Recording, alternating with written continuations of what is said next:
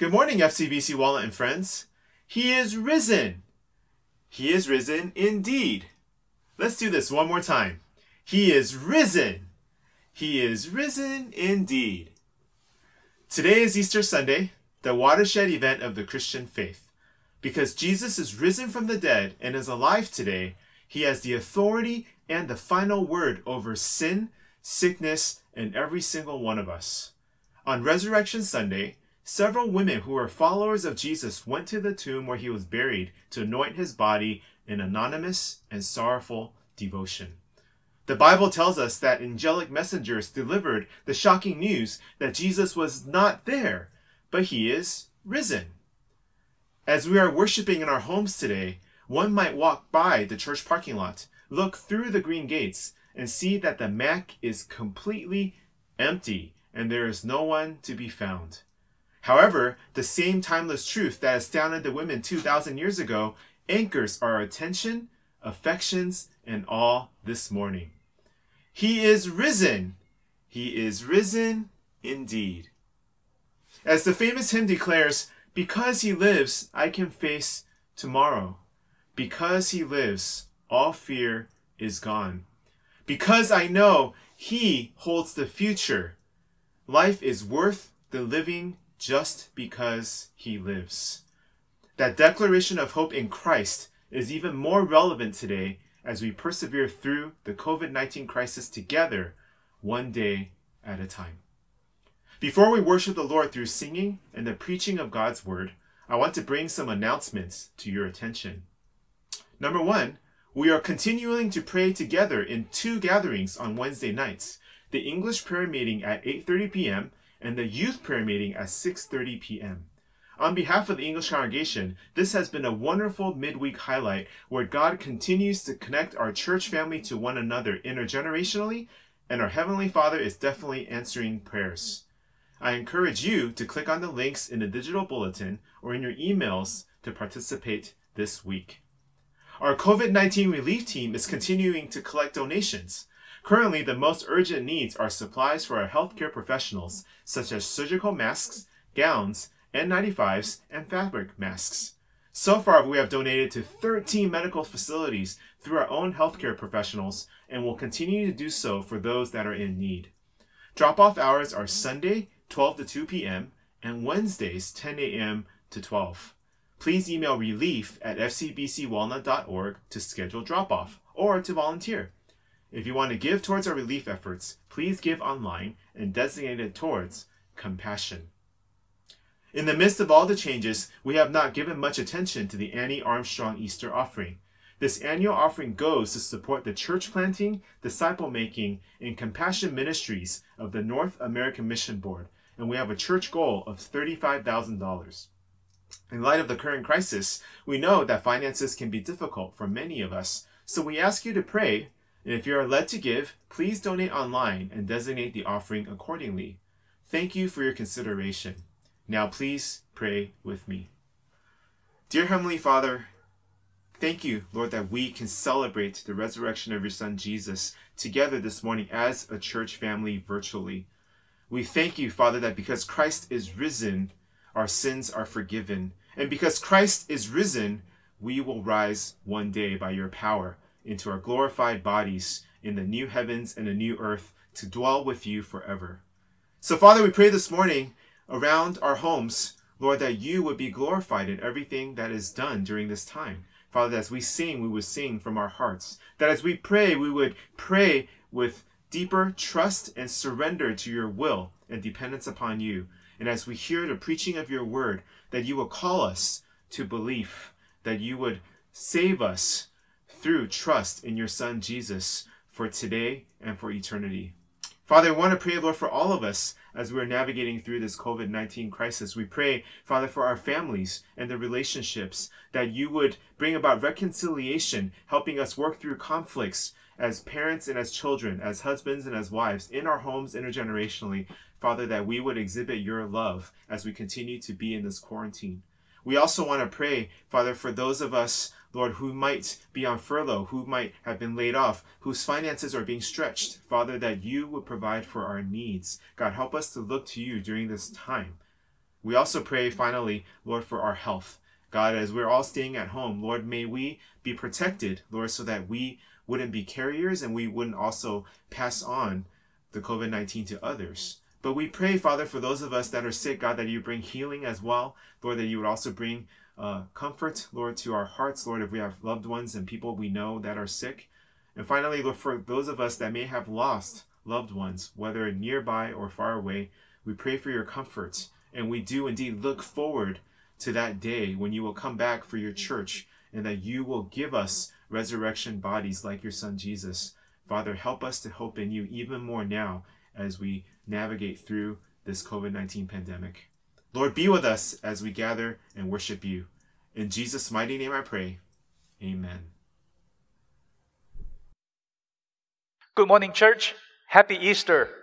You know, on a regular Easter Sunday, I would have greeted you, Christ has risen, and you would have responded, Christ has risen indeed. But this is not a regular Easter worship. For many of you, this is the first Easter worship you celebrate in your private home. You see, the COVID-19 pandemic has changed everything. The way we relate to each other, the way we work, the way we live, the way we grocery shop, and the way we worship. How do we make sense out of this crisis?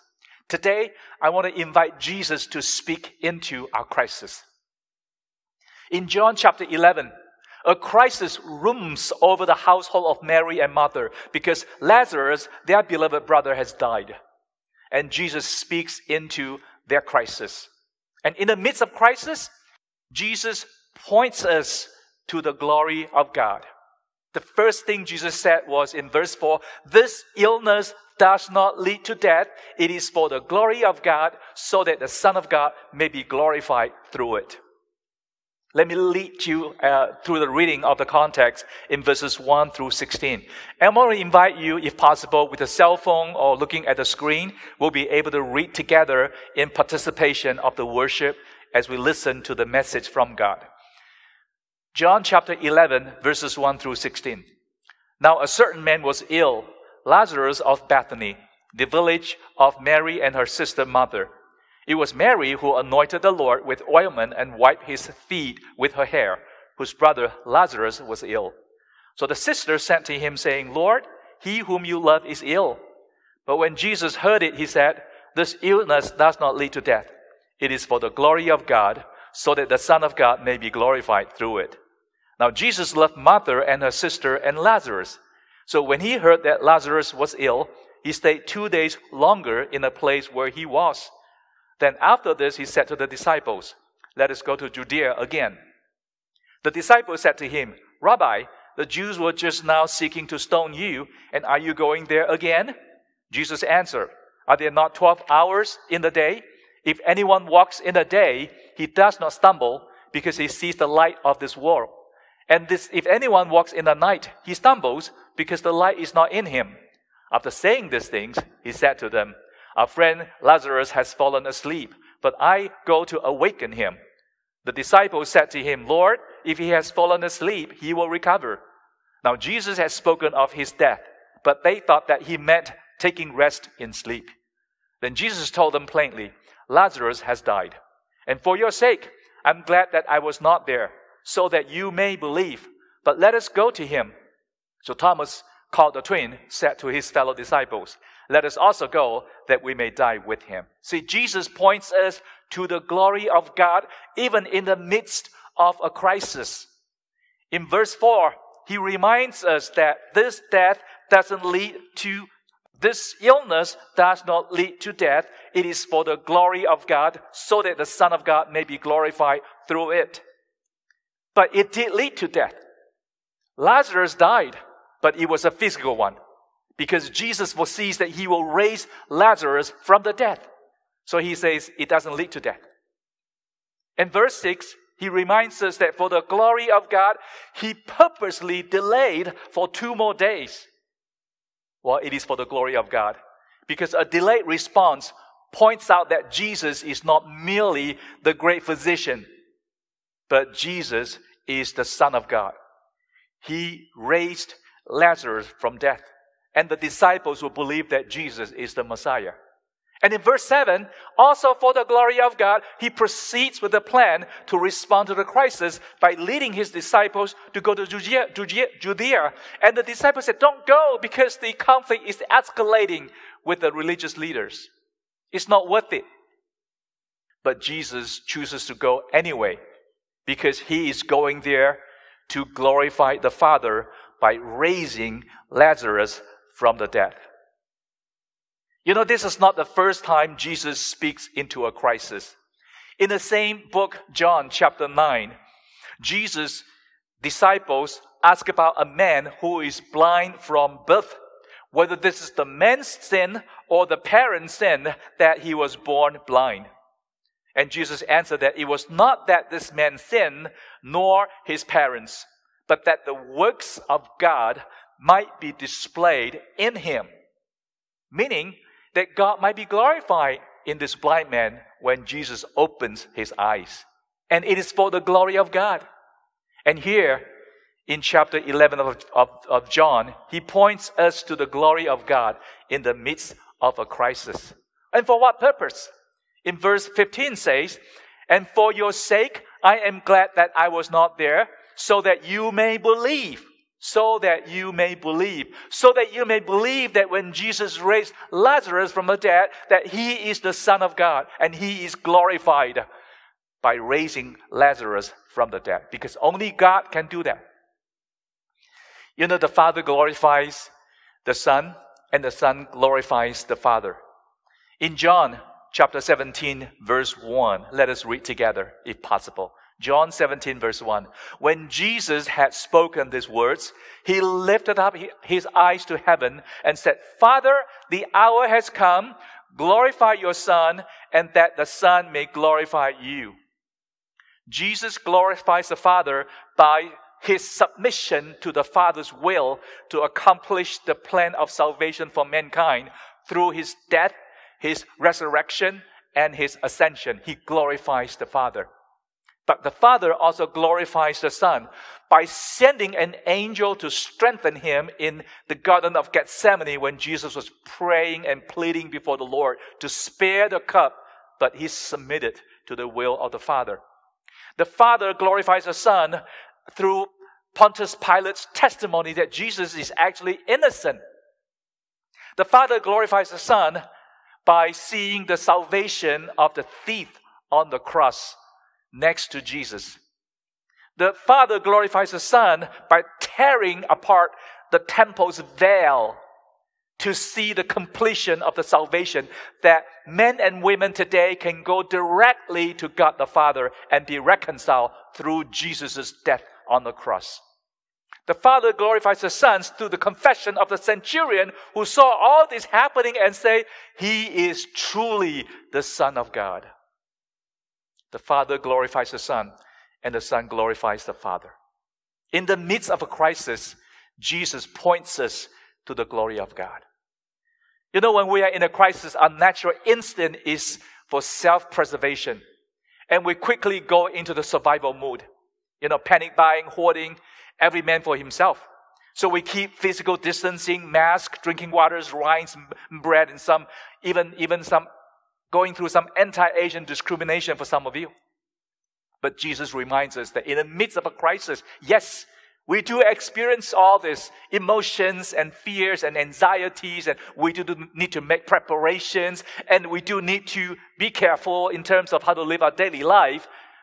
But remember that even in the midst of a crisis, as God's followers, look for God's glory. Where is God in all this? What is God saying to us today? You see, in the crisis, God gets our attention. We may not pay attention to God when things are okay, when things are smooth. But in a crisis, we begin to ask, where is God? What are you doing, God? How can I find God? Atheists, church dropouts, or Christians, we all begin to pay attention to God. And it is in the midst of crisis that God reminds us to let God be God and let man be man and let women be women. You know, plagues has often been used by God to remind God's people to take God seriously, to fear God, to prioritize God, to obey God, to honor God. A very familiar passage in 2 Chronicles chapter 7, verses 13 and 14 that we often recite during this season of crisis. Let's read together. When I shut up the heavens so that there is no rain, or command the locusts to devour the land, or send pestilence among my people, if my people who are called by my name humble themselves and pray and seek my face and turn from their wicked ways, then I will hear from heaven and will forgive their sins and heal their lands.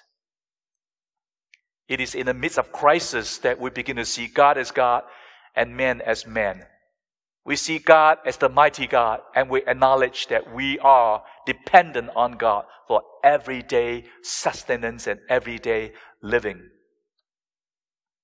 So when we call upon the name of the Lord and humble ourselves and pray and seek His face and turn from our wicked ways without acknowledging the Lord's name, God will hear from heaven and forgive our sins and heal the land. John Piper has been credited with this important quote that he often says, and it is often quoted: God is most glorified in us when we are most satisfied in Him.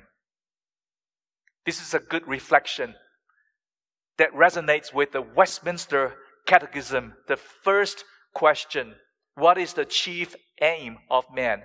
It is to glorify God and to enjoy Him forever.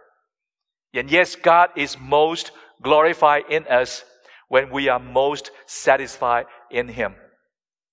When we glorify God, even in the midst of coronavirus, we are most satisfied in Him because we can be who we are meant to be.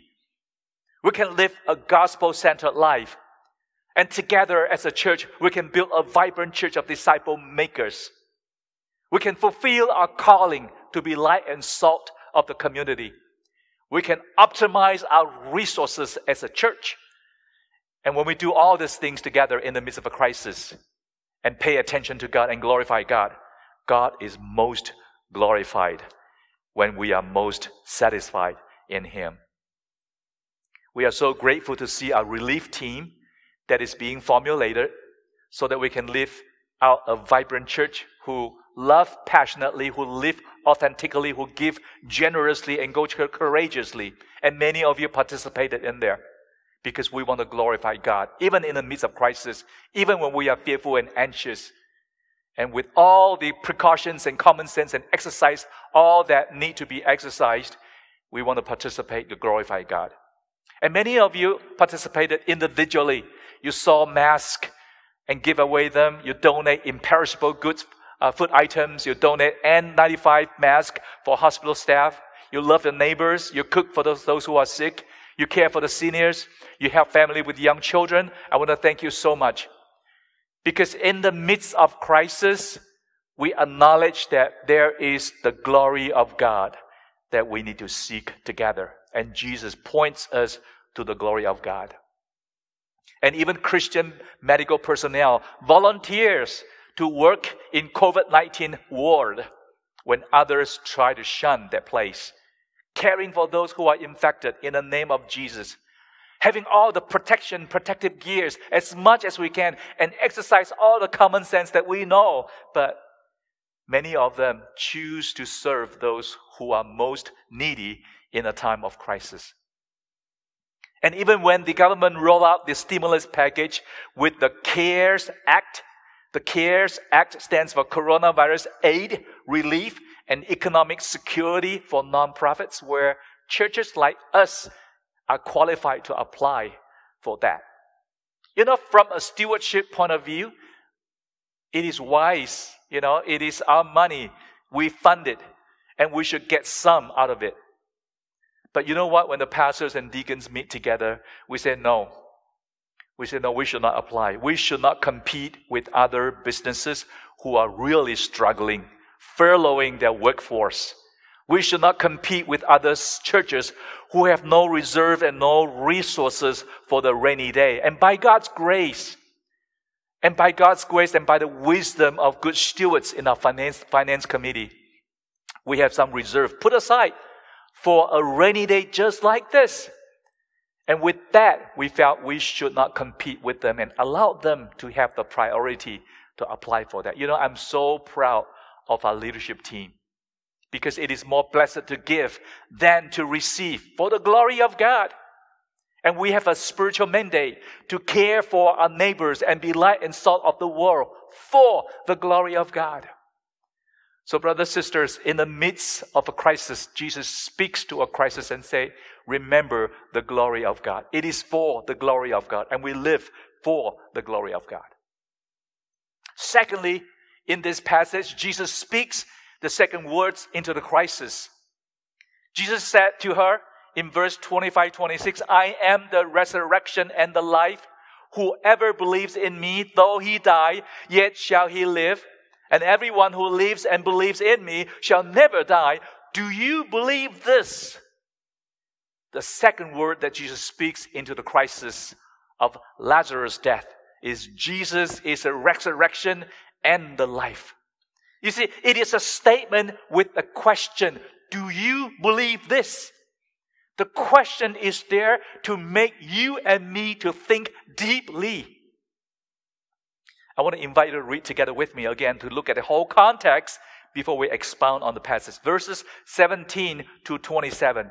Please read together with me. Now when Jesus came, he found that Lazarus has already been in the tomb 4 days. Bethany was near Jerusalem, about 2 miles off. And many of the Jews has come to Martha and Mary to console them concerning their brother. So when Martha heard that Jesus was coming, she went and met him. But Mary remained seated in the house. Martha said to Jesus, Lord, if you had been here, my brother would not have died. But even now I know that whatever you ask from God, God will give you. Jesus said to her, your brother will rise again. Martha said to him, I know that he will rise again in the resurrection on the last day. And Jesus said to her, I am the resurrection and the life. Whoever believes in me, though he die, yet shall he live. And everyone who lives and believes in me shall never die. Do you believe this? She said to him, yes, Lord, I believe that you are the Christ, the Son of God, who is coming into this world. Jesus is the resurrection and the life. In the midst of a crisis, Jesus speaks into the crisis with his powerful words. In the midst of a crisis, Martha has lost her footing.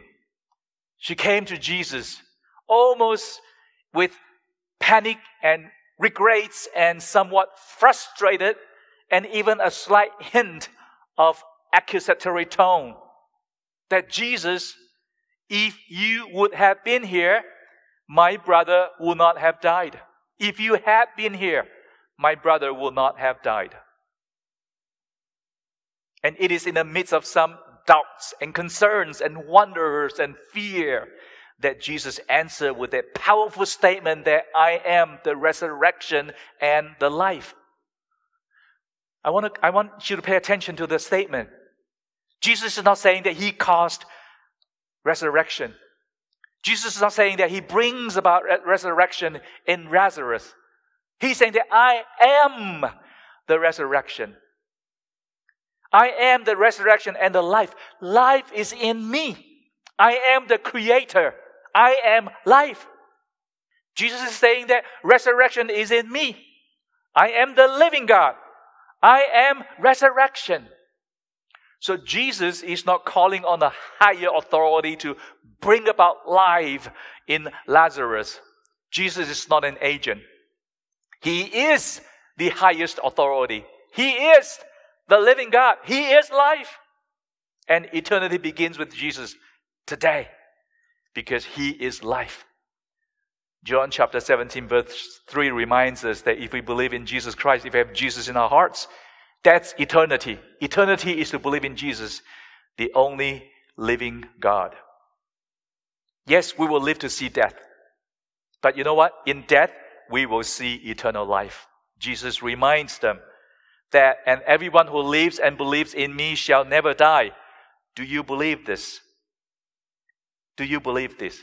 See, only if you believe in Jesus Christ, the living God, the resurrection and the life. Only then can you encounter eternal life, even if we die today. You know, death has haunted us since Adam and Eve, and we are enslaved by death.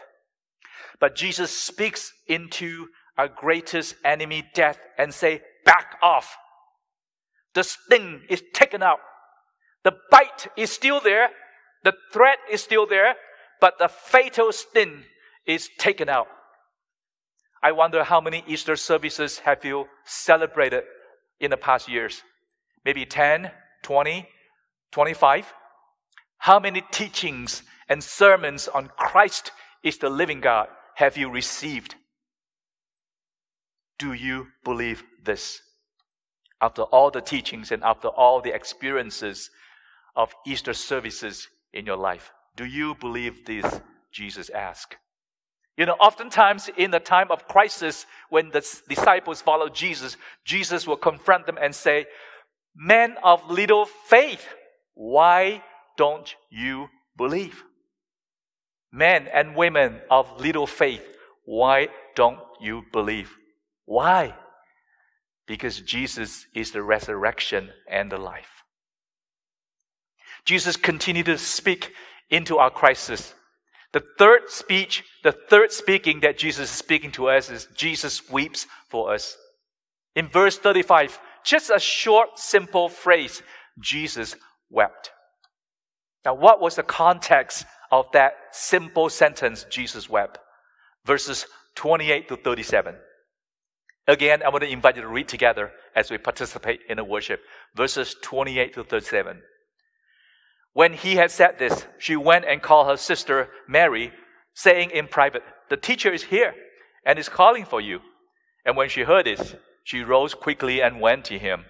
Now Jesus had not yet come into the village, but was still in the place where mother had met him.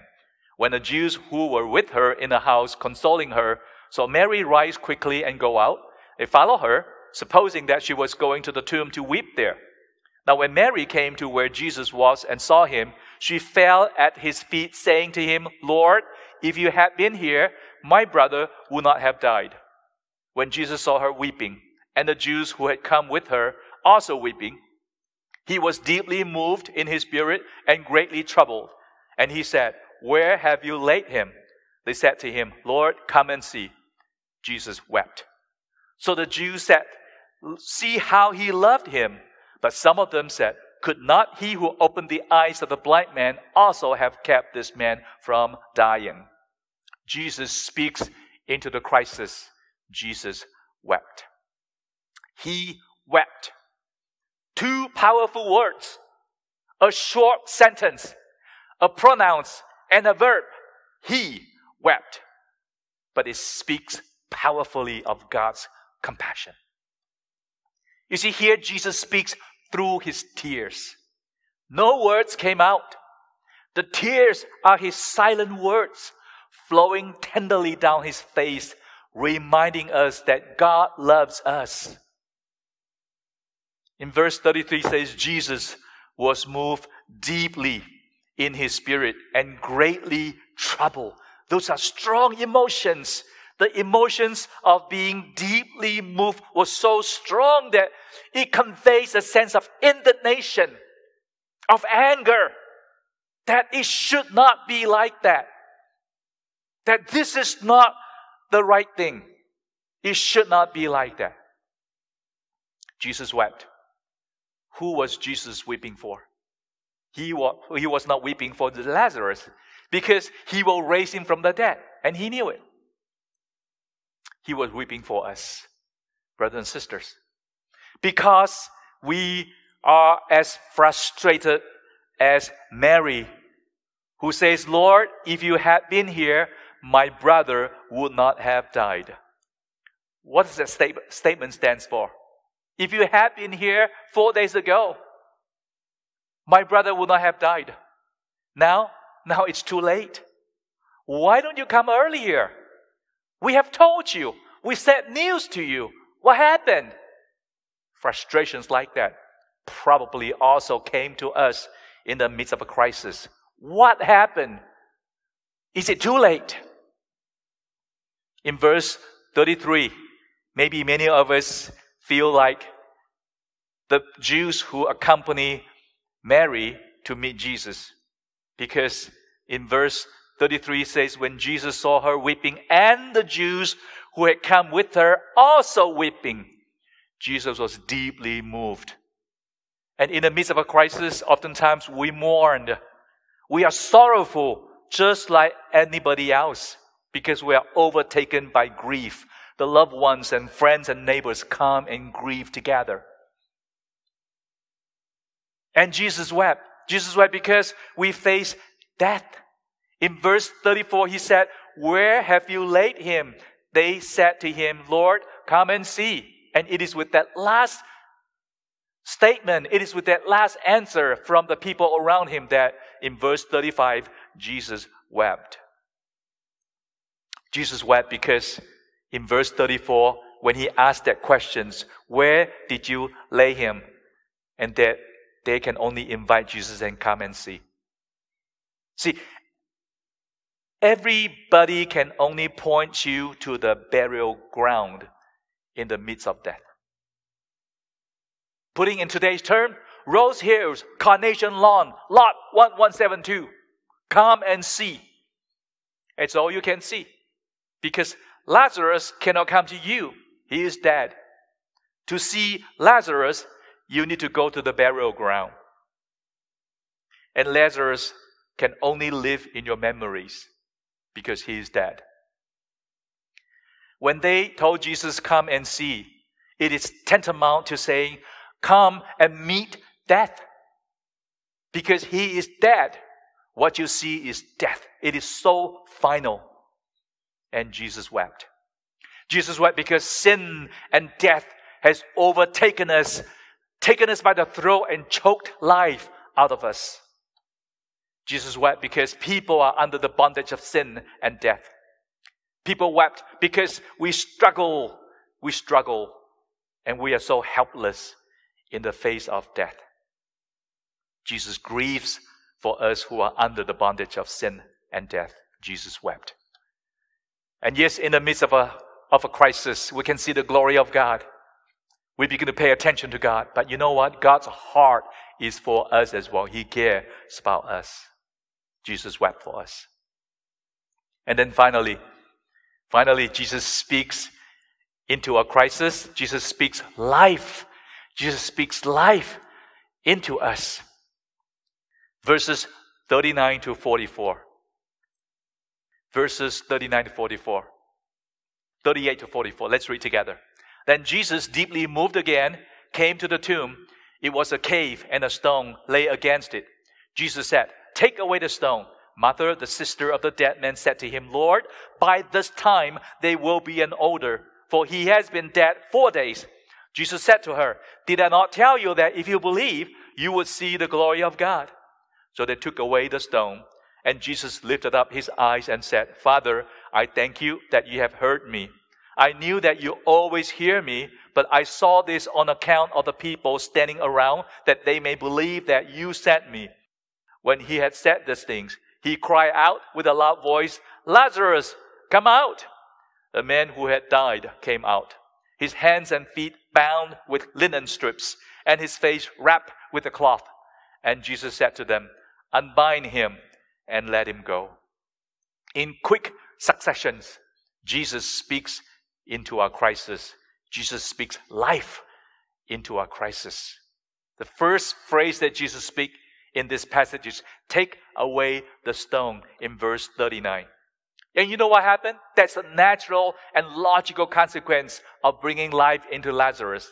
You need to take away the stone that blocked the entrance to the hole that Lazarus was buried in. But guess what? With all the requests from the sisters that Mary and Martha and say, "Come, you should have come earlier. If you have come earlier, then my brother would not have died." Even with those invitations and even with those requests from Jesus, that when Jesus asked to them to take away the stone, it was Martha, the sister of the dead man, said to him, "Lord, by this time there will be an odor, for he has been dead 4 days." Don't do it, Jesus. You will not bear with the odor. The odor of death is stinking. Don't do it. Do not remove the stone.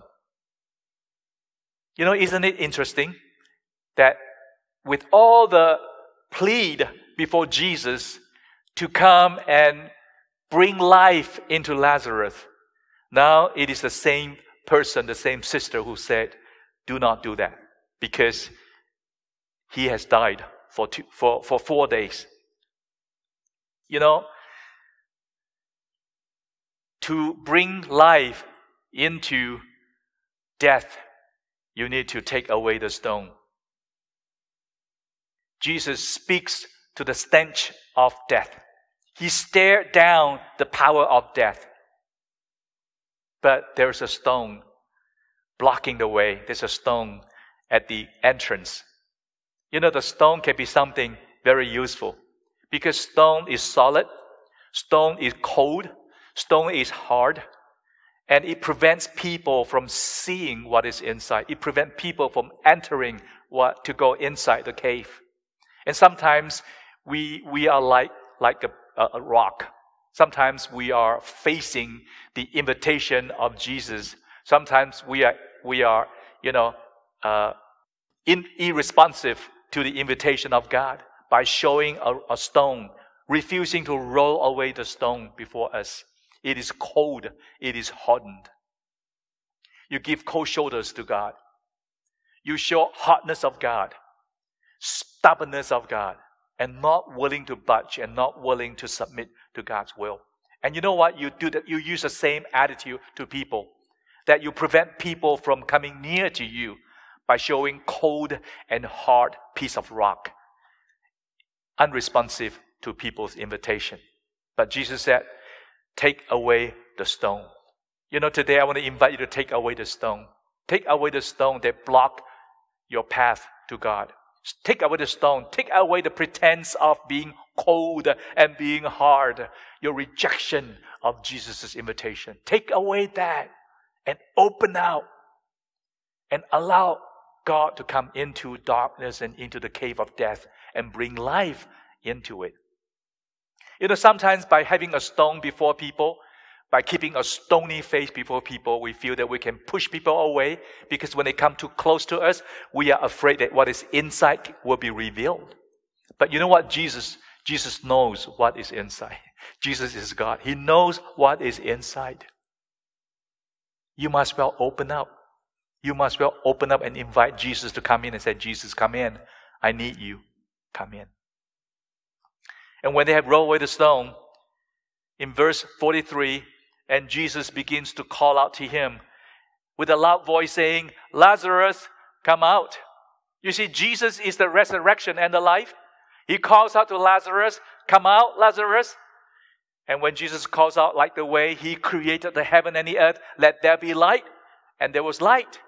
So when he called out to death and said, loosen your grip and back off, death retreated and new life emerges. You know, Jesus had previously brought life to other people. He brought life to Jairus' daughter back to life from her bed. He raised the widow of Nain's son back to life. And now he raised Lazarus from death. And Lazarus obeyed the Creator, our Lord Jesus. He obeyed Jesus, who is the resurrection and the life.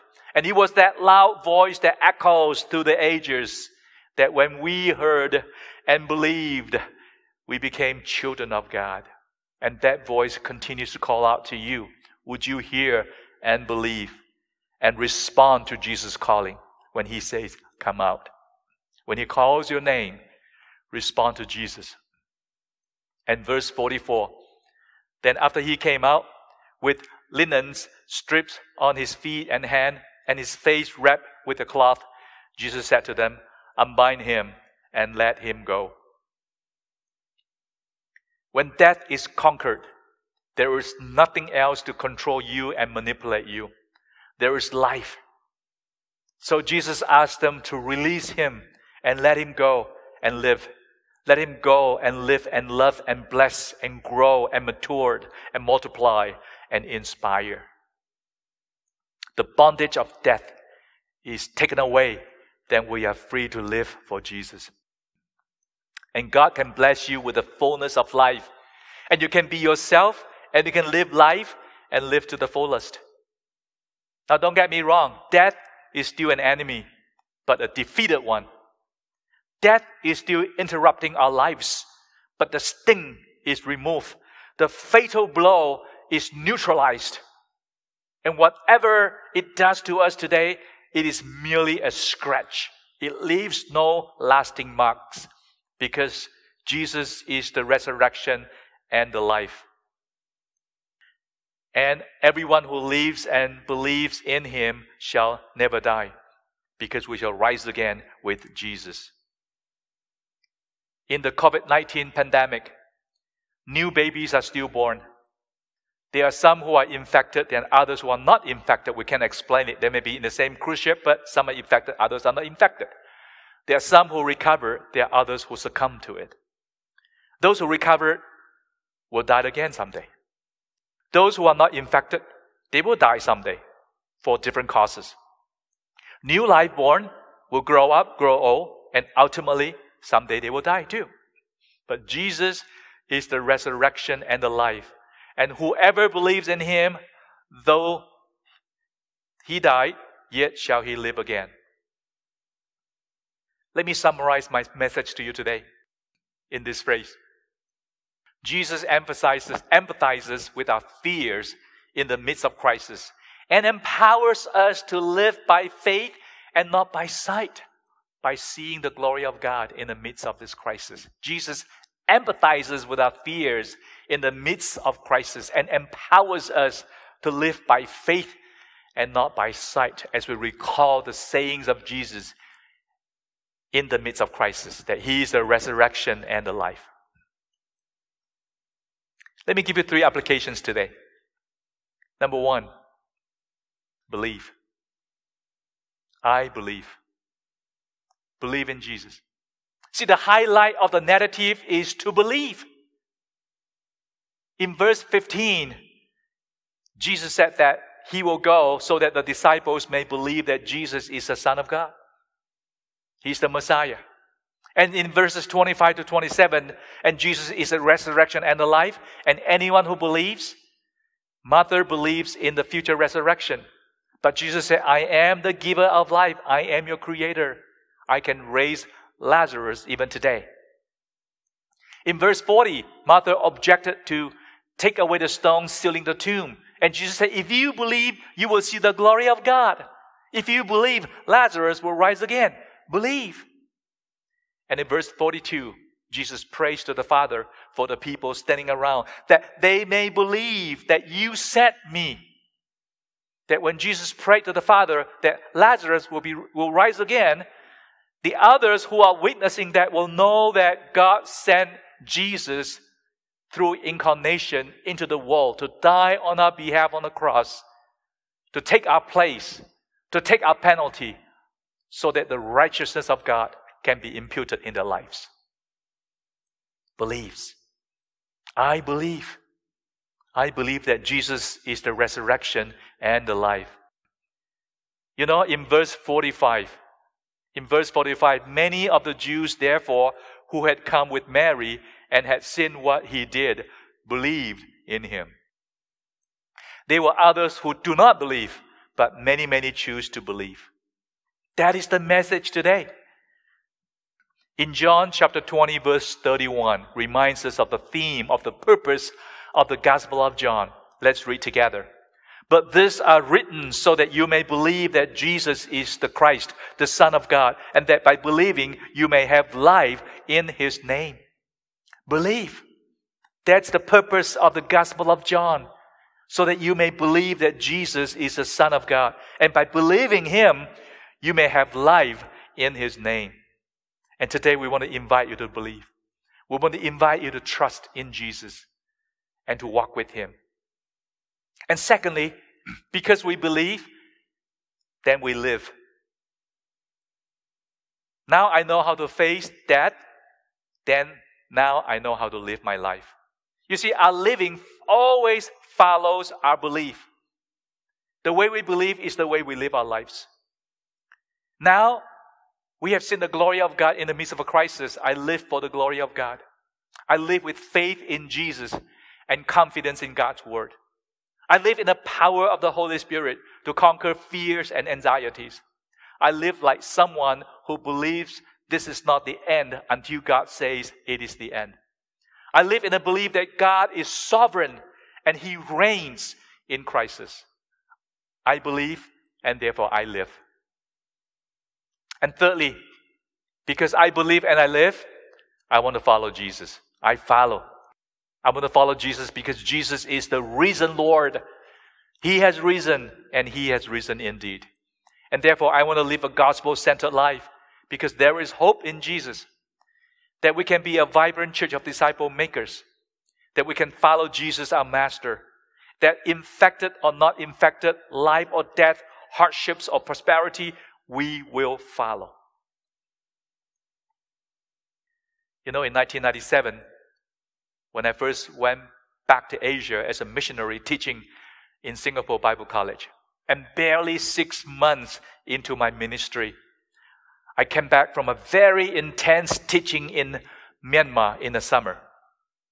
And I developed double vision. Even there was constant blackouts in those years.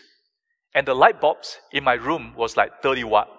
I asked for a higher wattage so that I can see more clearly, but that's the highest they can give when it is constantly having blackouts.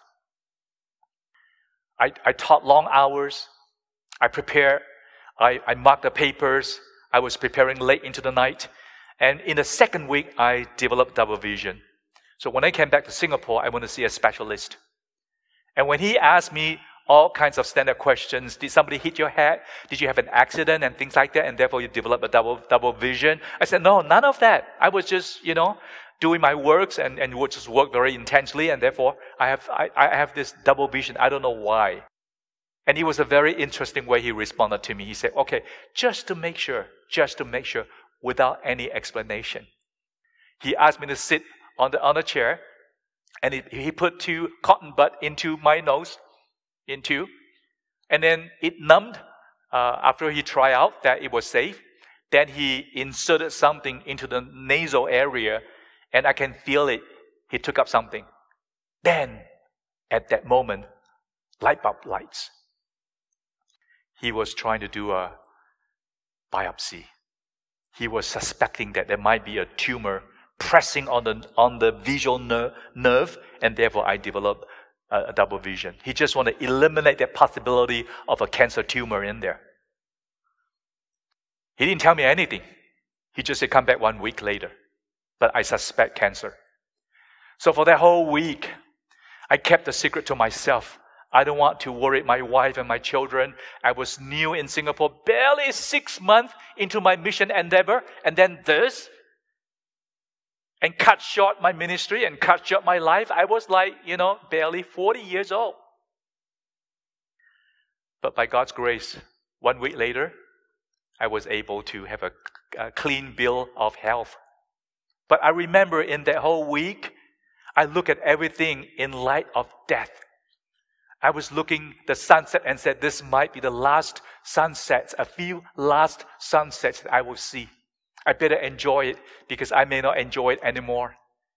I look at my life and my ministry and my family, and I wonder how much can I enjoy them? How much can we journey together? See, when I see things from the perspective of imminent death, that's how I live my life. Gloomy. Planning for the exit. Sadness. And I was not able to live.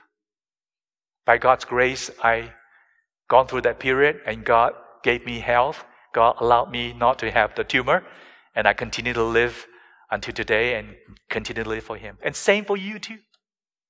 In the midst of a crisis, if you are overtaken by fear, by the threats of death, how do you live? We can only live as if we are dying. But because we believe that Jesus is the resurrection and the life, So we live. We live because even if we die, that He will raise us again in eternity and to spend eternity with God the Father. And it is with that belief that I will live and I will follow. Because Jesus says, I am the resurrection and the life. Whoever believes in me, though he die, yet shall he live. And everyone who lives and believes in me shall never die. Do you believe this? This morning, may I ask you, do you believe this? If you believe this, act accordingly. Live and follow. If you have not believed in Jesus, I want to invite you to roll away the stone. Allow Jesus to come into your heart. He knows exactly what is inside. He wants to come in and bring life into your life. He breathes life into you and allow you to live and to follow Jesus. Would you do that? Would you do that? Let's pray together. Lord Jesus, we want to thank you today. In the Resurrection Sunday, in our respective home, we come together to worship you as our living God, as the Lord of resurrection and life. And it is through this belief that we are able to live accordingly and able to follow you. We pray that, Lord, you will lift up our spirit. You will allow us to be empowered to live for you and to walk in the midst of a crisis, to be a blessing to others, to glorify God, because God is most glorified when we are most satisfied in Him. May you be glorified in our life.